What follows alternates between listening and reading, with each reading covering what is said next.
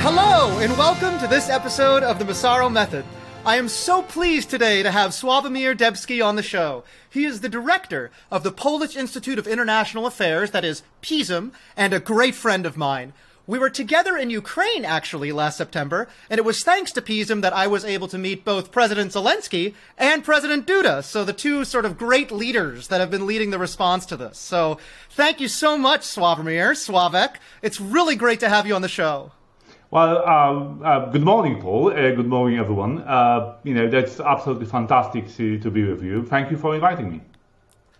So as usual, please do comment, like, subscribe, get these videos seen, and keep the channel growing. So, Sławek, let's start this out really easy. I think, for a lot of people who maybe even before February 24th couldn't find Poland on the map, right? Suddenly Poland is the most reliable NATO ally, leading every single response to Russia's genocidal invasion of Ukraine within NATO. And I mean, it's just been so impressive. I mean, how did this happen? How did Poland come to take on such a leadership role here?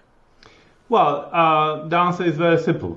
Geographic location. I mean, we are the only NATO country neighboring to all countries involved in this war. I mean, Russia, which is an aggressor, Belarus, which is an helper of the aggressor, and Ukraine, which is a victim of the aggression. So geographic location explains a lot. But the second very important part of the answer is, we really do know how Russia's way of war looks like. One may say that, we've been there, we've seen that. The Polish society, as all societies of Central Europe, did have an experience with Russian imperialism, did have an experience with Russian aggression. So I think there was a overwhelming sense of solidarity with Ukrainians, which was the main driver of both, authorities' response, Poland as a state, and of course the society. Because of as I said, geographic location explains a lot. So we are a hub, great hub, helping Ukraine to maintain its war effort. All countries which are donating hardware for Ukraine work with Poland. All the hardware goes through Poland. War refugees are coming to Poland. Over this year, almost 8 million people crossed Polish-Ukrainian border. Of course, many of these crossing are, there was the same people coming here and there all the time.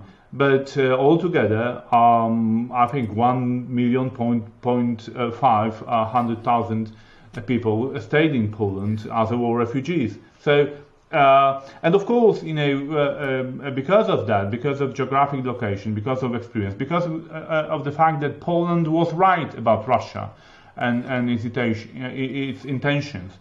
Now we have, I think Poles have, credibility to contribute to this, the free world discussion, how we should proceed, how our policy towards Russia and Ukraine should look like, and actually, what's the way to victory.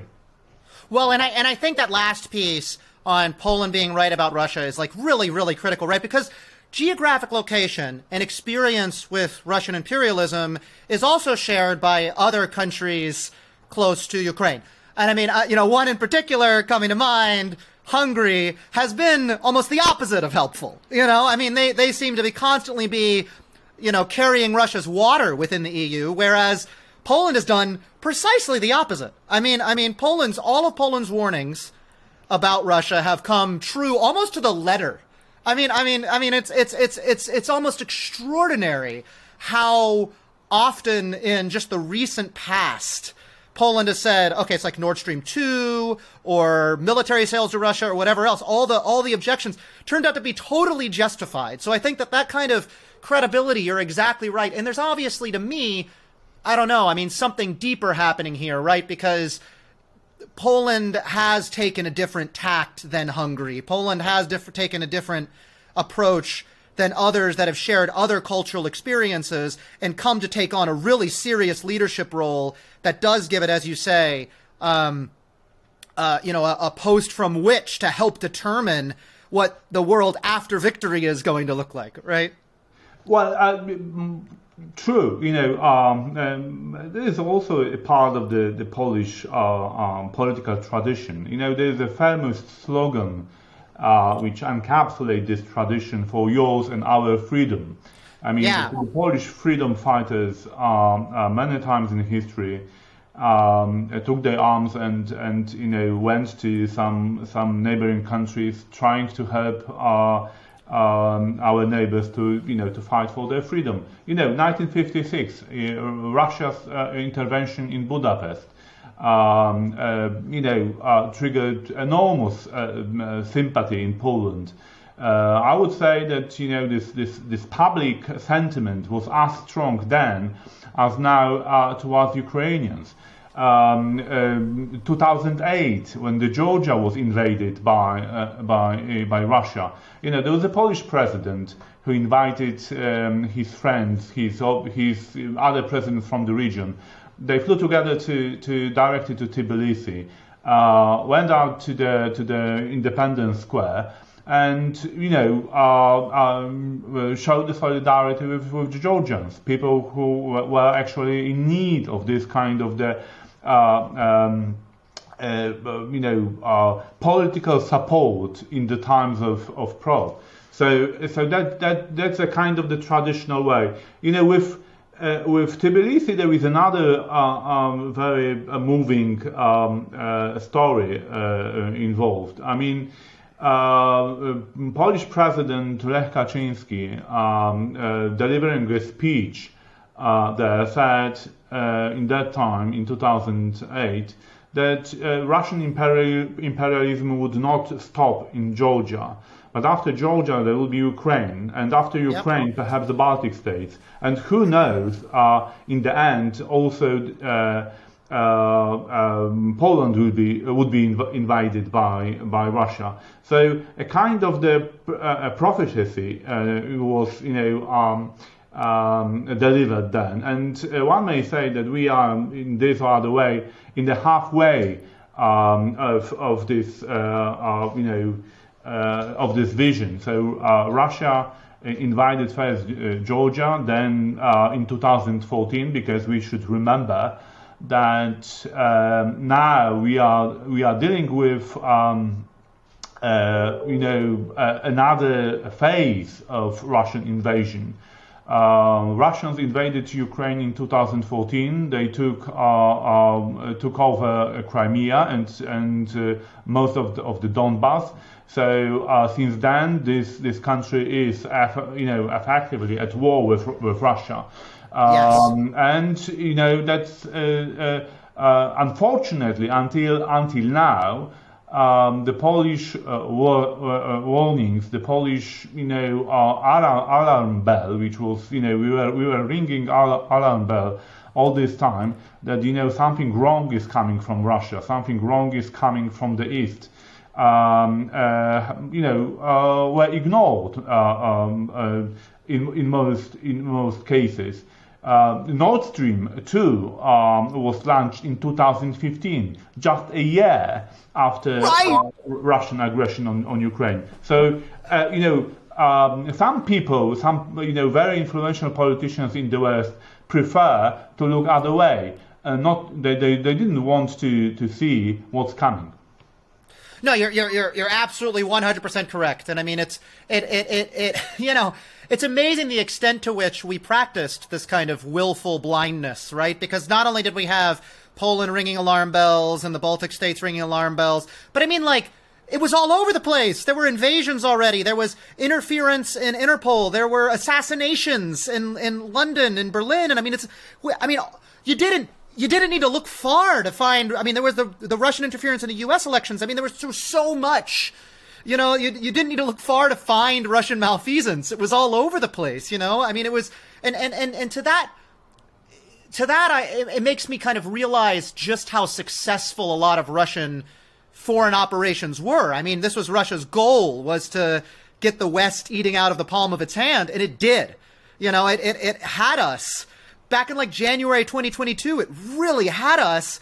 And I guess that's to say, like, I think you're absolutely right. I think that, you know, if Ukraine had fallen completely, I mean, Poland would be next on the menu, maybe after Moldova, right? I mean, there was no doubt in my mind that Russia had, Russia had the goal of eventually committing to an incursion into NATO territory, either in one of the Baltic states or Poland, basically. You know, everything, you know, that's, you know, of course, you know, everything would depend on circumstances. I believe that, you know, Putin has been preparing to this war against Ukraine for years. Yep. You know, my analysts, you know, pointed out that actually, you know, all this symbolism about Donetsk People Republic were introduced for the first time in 2002, just 2 years after, you know, Putin's coming to power. So Wow. from today's perspective, all it looks like, you know, a kind of the well-prepared plan to finish Ukraine off. That's because that's exactly the war goal which Putin, you know, quite publicly defined. He wants Ukraine to be destroyed, and he wants to annihilate Ukrainians. You know, when Putin says that, you know, there is nothing like, you know, Ukrainian nation under the sun, so there are, you know, the kind of depraved Russians only, and only Russians really exist, while all others, you know, nations are somehow artificially created, I don't know, by the Americans, by Poles, by Austro-Hungarians, by all these nasty enemies of real Russia. So his aim is absolutely clear. So that's why there is no compromise between, you know, Ukrainians' desire to live, you know, in peace and free and in free country, and Putin's war aims, as he defined it. Right, exactly. Even though we completely missed that. I mean, the extent to which, you know, like, I guess Poland was right here, and the United States, I mean, at the very end, the USA was right, because our intelligence was demonstrating that there would be this invasion, and Western Europe also didn't believe that. But I mean, we were very much, I think, with Western Europe most of the time in happily kind of ignoring Russia's designs, and also misunderstanding the Ukrainians. We didn't believe the Ukrainians would fight, right? I mean, that's kind of the. I mean, did Poland know the Ukrainians would fight? Well, that's that. You know, I think that all countries, nations were partially right, partially wrong on Ukraine. So, U.S. intelligence was absolutely correct about Russia's intentions last year, and Biden administration was absolutely right, ringing the alarm bell around the world, and, you know, something really bad is coming from Russia. But on the other side, they were entirely wrong in assessing, you know, Ukrainian determination to fight, and their willingness, ability to defend their country. So while you know, we in Poland, we were absolutely 100% sure that Ukrainians would fight, that they would resist this aggression, and they would try to repel it. The only thing they need is, hardware. I mean, guns, ammunition. The famous line of Zelensky: "I don't need a ride. I need ammo." So that's absolutely fantastic. And that reminds us. Us, Poles, the situation of 1944 and Warsaw Uprising. The Polish freedom fighters were surrounded by the Germans, by the Nazis. On the other side of the river stood Red Army, not willing to help the Polish fighters, and the only prey they have to go was ammo. We need ammunition. So that's, I think, this historical experience also had, big deal to understand in what situation Ukrainians are now, and that's why I had an opportunity to talk to the Polish decision makers, few of them. I know a few people here and there, and they were absolutely convinced that, talking to Ukrainians, meeting them quite often, that actually there is absolutely, strong determination on their side to resist. Zelensky didn't want to give up, but also random Ukrainians wanted to fight. So that's it. All of that created an absolutely fantastic mass behind this policy of resistance. Well, and the Poles really demonstrated that confidence, right? I mean, the Polish ambassador remained in Kyiv during the Battle of Kyiv, while the U.S. and really a lot of the European allies ran to Warsaw, right? I mean, like left the country entirely. Yes, absolutely. But there was, I think, this wrong assessment how strong Ukrainians' resistance could be was behind. That Ukrainian ambassador to Berlin, gave interview when he said that actually, after an aggression, after the Russians attack, he, commuted around the ministries of German government, and people didn't want to help him because yes. German politicians believe that that's it. I mean, that's Ukraine is finished. There is no sense to help them because it's absolutely pointless. Because this country is going to collapse. Yes, Russia is so strong that Ukrainians have absolutely no chance to resist. And all these, I think, assessments and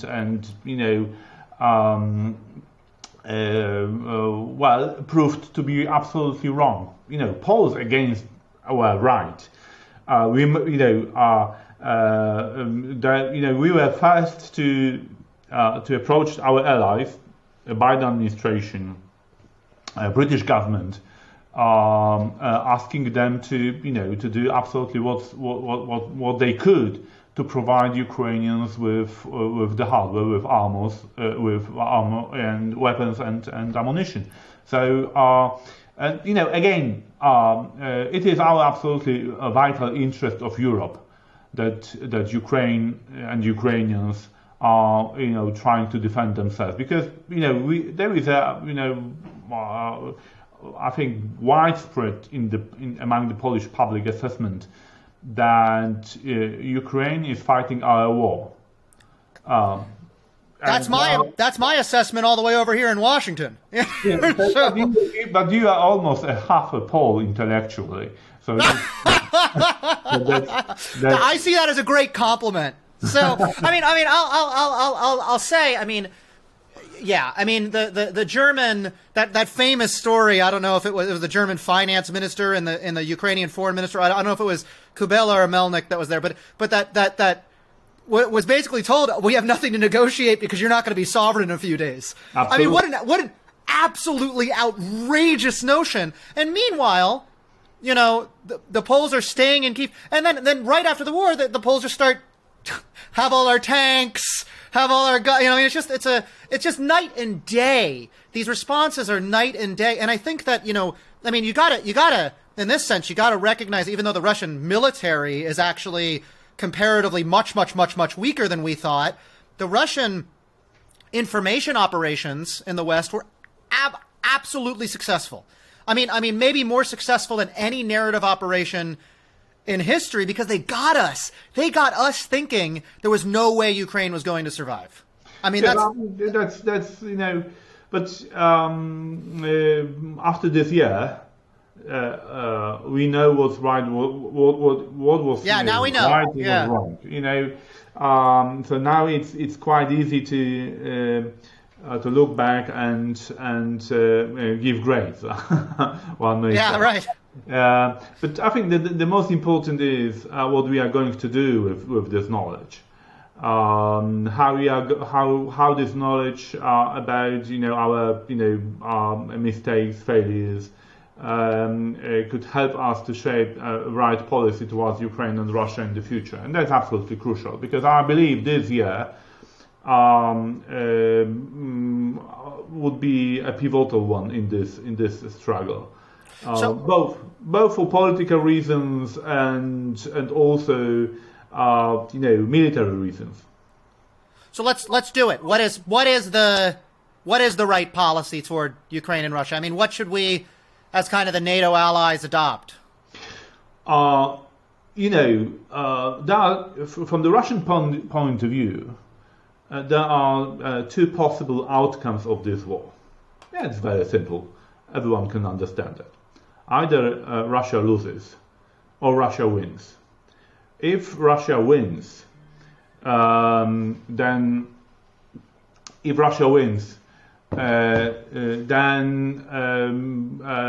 it would be boosted in its aggressive policy. One may even say that war of aggression as a tool in Russian policy toolbox will be legitimized. I mean, we tried, we succeeded. Let's try again.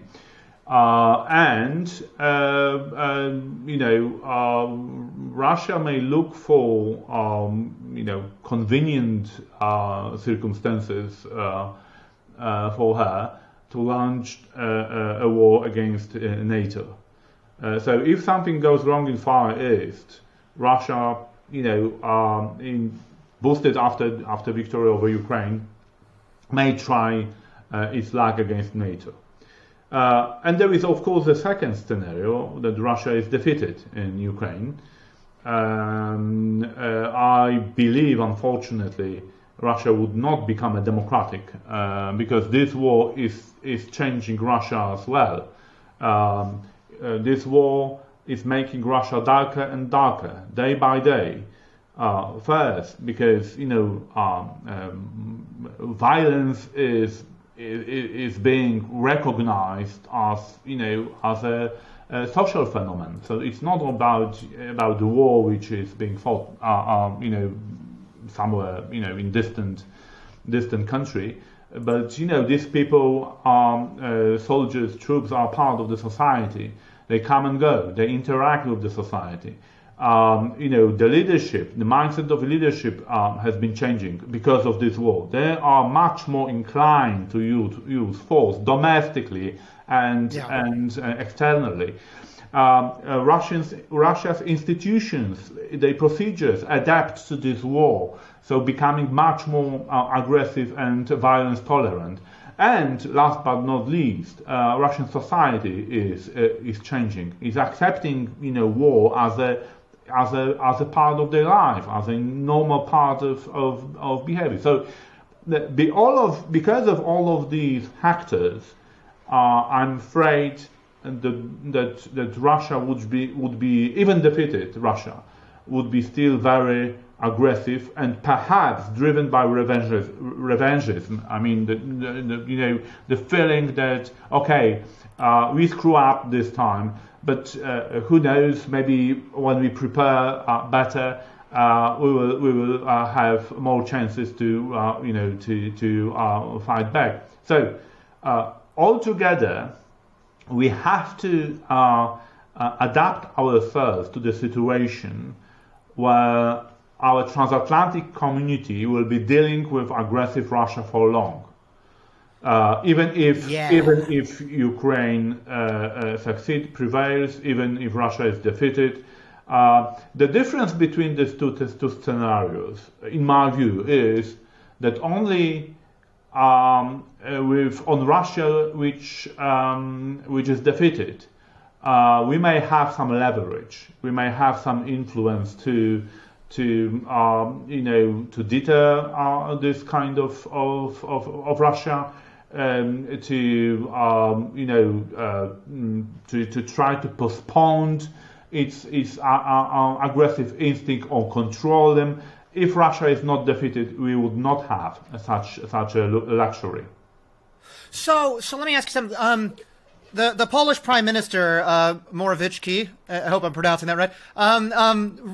Recently said, and I thought this was very interesting because this is a whole dialogue that's emerging right now. He said that, Russia is a prison of nations, which, I mean, it's very interesting to see this. I mean, this is Lenin said this, right? I mean, this is something that we haven't spoken about for a very long time, but is true, that you have these sort of, countries within Russia, and he said they should be independent. And he specifically pointed out Chechnya, but I mean, there's a lot of these, Tatarstan, Dagestan, so on and so forth. I mean, are we headed toward independence for these sort of the autonomous republics or colonies, really, of the Russian Empire? Well, there is a tradition in Polish way of reading Russia, which justifies Prime Minister Morawiecki's description. Poles were, hostage of Russian imperialism. So we were there. We were there and we've seen that. So been there and seen that. So quite naturally, we associate Russia as a very oppressive, imperialistic entity, and we know that Ukrainians have had very similar experience to ours. Now they are fighting for their freedom. We had our chance to fight for our freedom 100 years ago in 1920. We had to defend our country against Russian or Soviet, but Putin equaled these two entities. I mean, Russia and the Soviet. All of that was, according to him, one Russian empire with different faces. I think that most of the Poles agreed with him on this point. I think I do too. So that's one thing. Second, I think we have to be cautious from another point, not to impose on Russia our vision of their future. It's up to them in the end to decide whether they prefer to live under authoritarian system or they decide to fight for freedom and democracy. It's not our business, I believe. Our business is to help those who are being victims of Russian aggression, who are on whom Russia tries to impose its own authoritarian system, if there are people in need, we should be first to help. I think that's absolutely because if we really believe in our democratic values, if we really believe in equality of nations, then Ukrainians are as good as all others to live in peace and freedom. And I believe also they should have absolutely full rights to aspire to become a member of EU and NATO. We cannot tell them, okay, guys, we have our very precious club. We feel very good inside, but stay away because you are, I don't know, second class of nation, and we don't want you to be a part of our institution. So we cannot say this, I believe. Absolutely, and we can finally put to bed this ridiculous circular academic theory of NATO expansion provoking Russia into. I mean, if we'd let Ukraine into NATO, that would have prevented the invasion. Done. That's kind of the way I see it now. I think a lot of people allow themselves to be catching this Russian propaganda trap. Yes. That all of this is, including very, very prominent members of, let's say, strategist community in your country. Yeah. So the Russian propaganda message was that everything is a blame of United States. Right. Without embracing these freedom aspiring nations, all would be fine because we would control them. We would keep them locked in our authoritarian system. So of course it was not fine that the United States launched this pro-democratic campaign around the world already 100 years ago, more than 100 years ago. And I believe, Russia and all authoritarian countries were absolutely unhappy because of that. Washington was blamed for inspiring the color revolutions around the world. Right. I understand why Putin was not happy about them, because if people have a say and they want to change the government, well, it's absolutely a dangerous idea for Putin and all the autocrats around the world. Right. People don't want to live under your crummy, kleptocratic model. Sorry. So let me ask you a final question, Slavik. This has been wonderful. And I guess this question is getting beyond kind of the region. We've got this newly visible leadership of Poland in the world. I think that, the world sees Poland, the United States sees Poland. I mean, we're all thrilled about Poland's leadership here. Now, of course, the USA and really, I was in Brussels a few months ago, in the EU to a lesser extent, but still, I guess not as vocally, never as vocally as the USA, but also is gearing up for this long-term kind of economic struggle, competition, whatever you want to call it, with China, right? And China is absolutely a major force of authoritarianism. I think they're very, very, very different than the problem we see with Russia. But I mean, they are very much, they have this goal of spreading authoritarianism. And I'm wondering to what extent you view Poland as, or we should view maybe Poland as a core ally in this struggle. I think you could count on Poland. Every time when people want to fight for their freedom and independence. Yep. I mean, I remember a huge support and sympathy among Poles in the 90s when the Chechens were fighting for their freedom. Same about Georgia. So it's quite naturally that we would be quite active. I think you can count on solidarity of Poles if free and independent nation is being under attack from authoritarian power. There is a kind of yes, the Poles are traditional rebels. So it's another kind of the tradition. We are. That's why we get along so much. We are really painful allies. I understand, because we it's very difficult for us to sit our hands and look calmly. That some people are suffering. So of course, because of that, we could be quite aggressive in pushing allies to do the right thing, no matter how big these allies are. I mean, I can imagine that from time to time during this year, the Biden administration could have had a big headache because of Poland, because MiGs or something. But I think the intentions we should be judged on the intentions, and our intentions were good. We wanted to not to prevent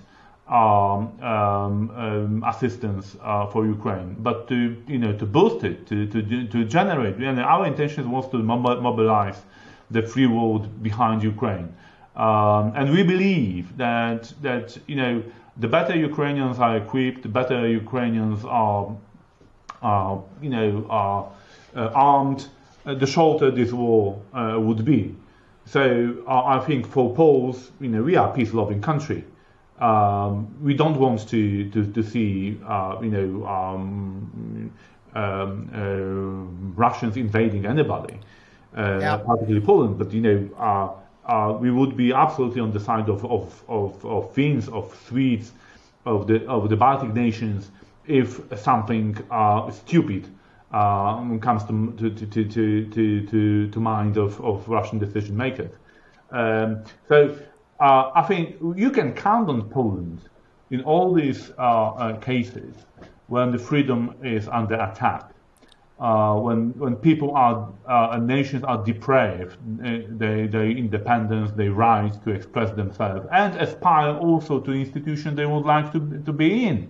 I mean, that is also that's why we are Poland. No matter what government is sitting in the office now, for all the time, Poland was very vocal supporter of Ukraine's membership in European Union, in NATO. In 2008 in Bucharest, there was a Polish president of Lech Kaczynski who was fighting for Ukrainian membership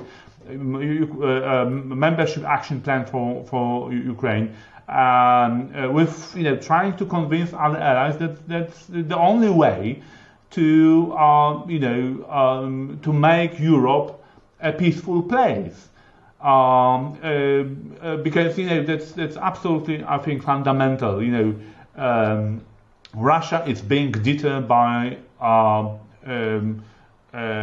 the strength. NATO should be strengthened because of that, because we want to live in peace. Not to attack Russia, not to destroy it, not to to divide it. No, it is not our aim. We want to live in peace. And all others who share this aspiration should be helped and assistance. That's Poland. That's the Polish way of doing business in Europe, in political and military affairs. You may be a peace-loving nation, but you understand that other great Zelenskyism of freedom must be better armed than tyranny, and that you absolutely need weapons in order to protect yourself. That's a very important thing. So, Sławek, thank you so much for coming on the show. It's always wonderful to talk to you, and looking forward to working together to achieve Ukrainian victory here. Absolutely. To victory. To victory.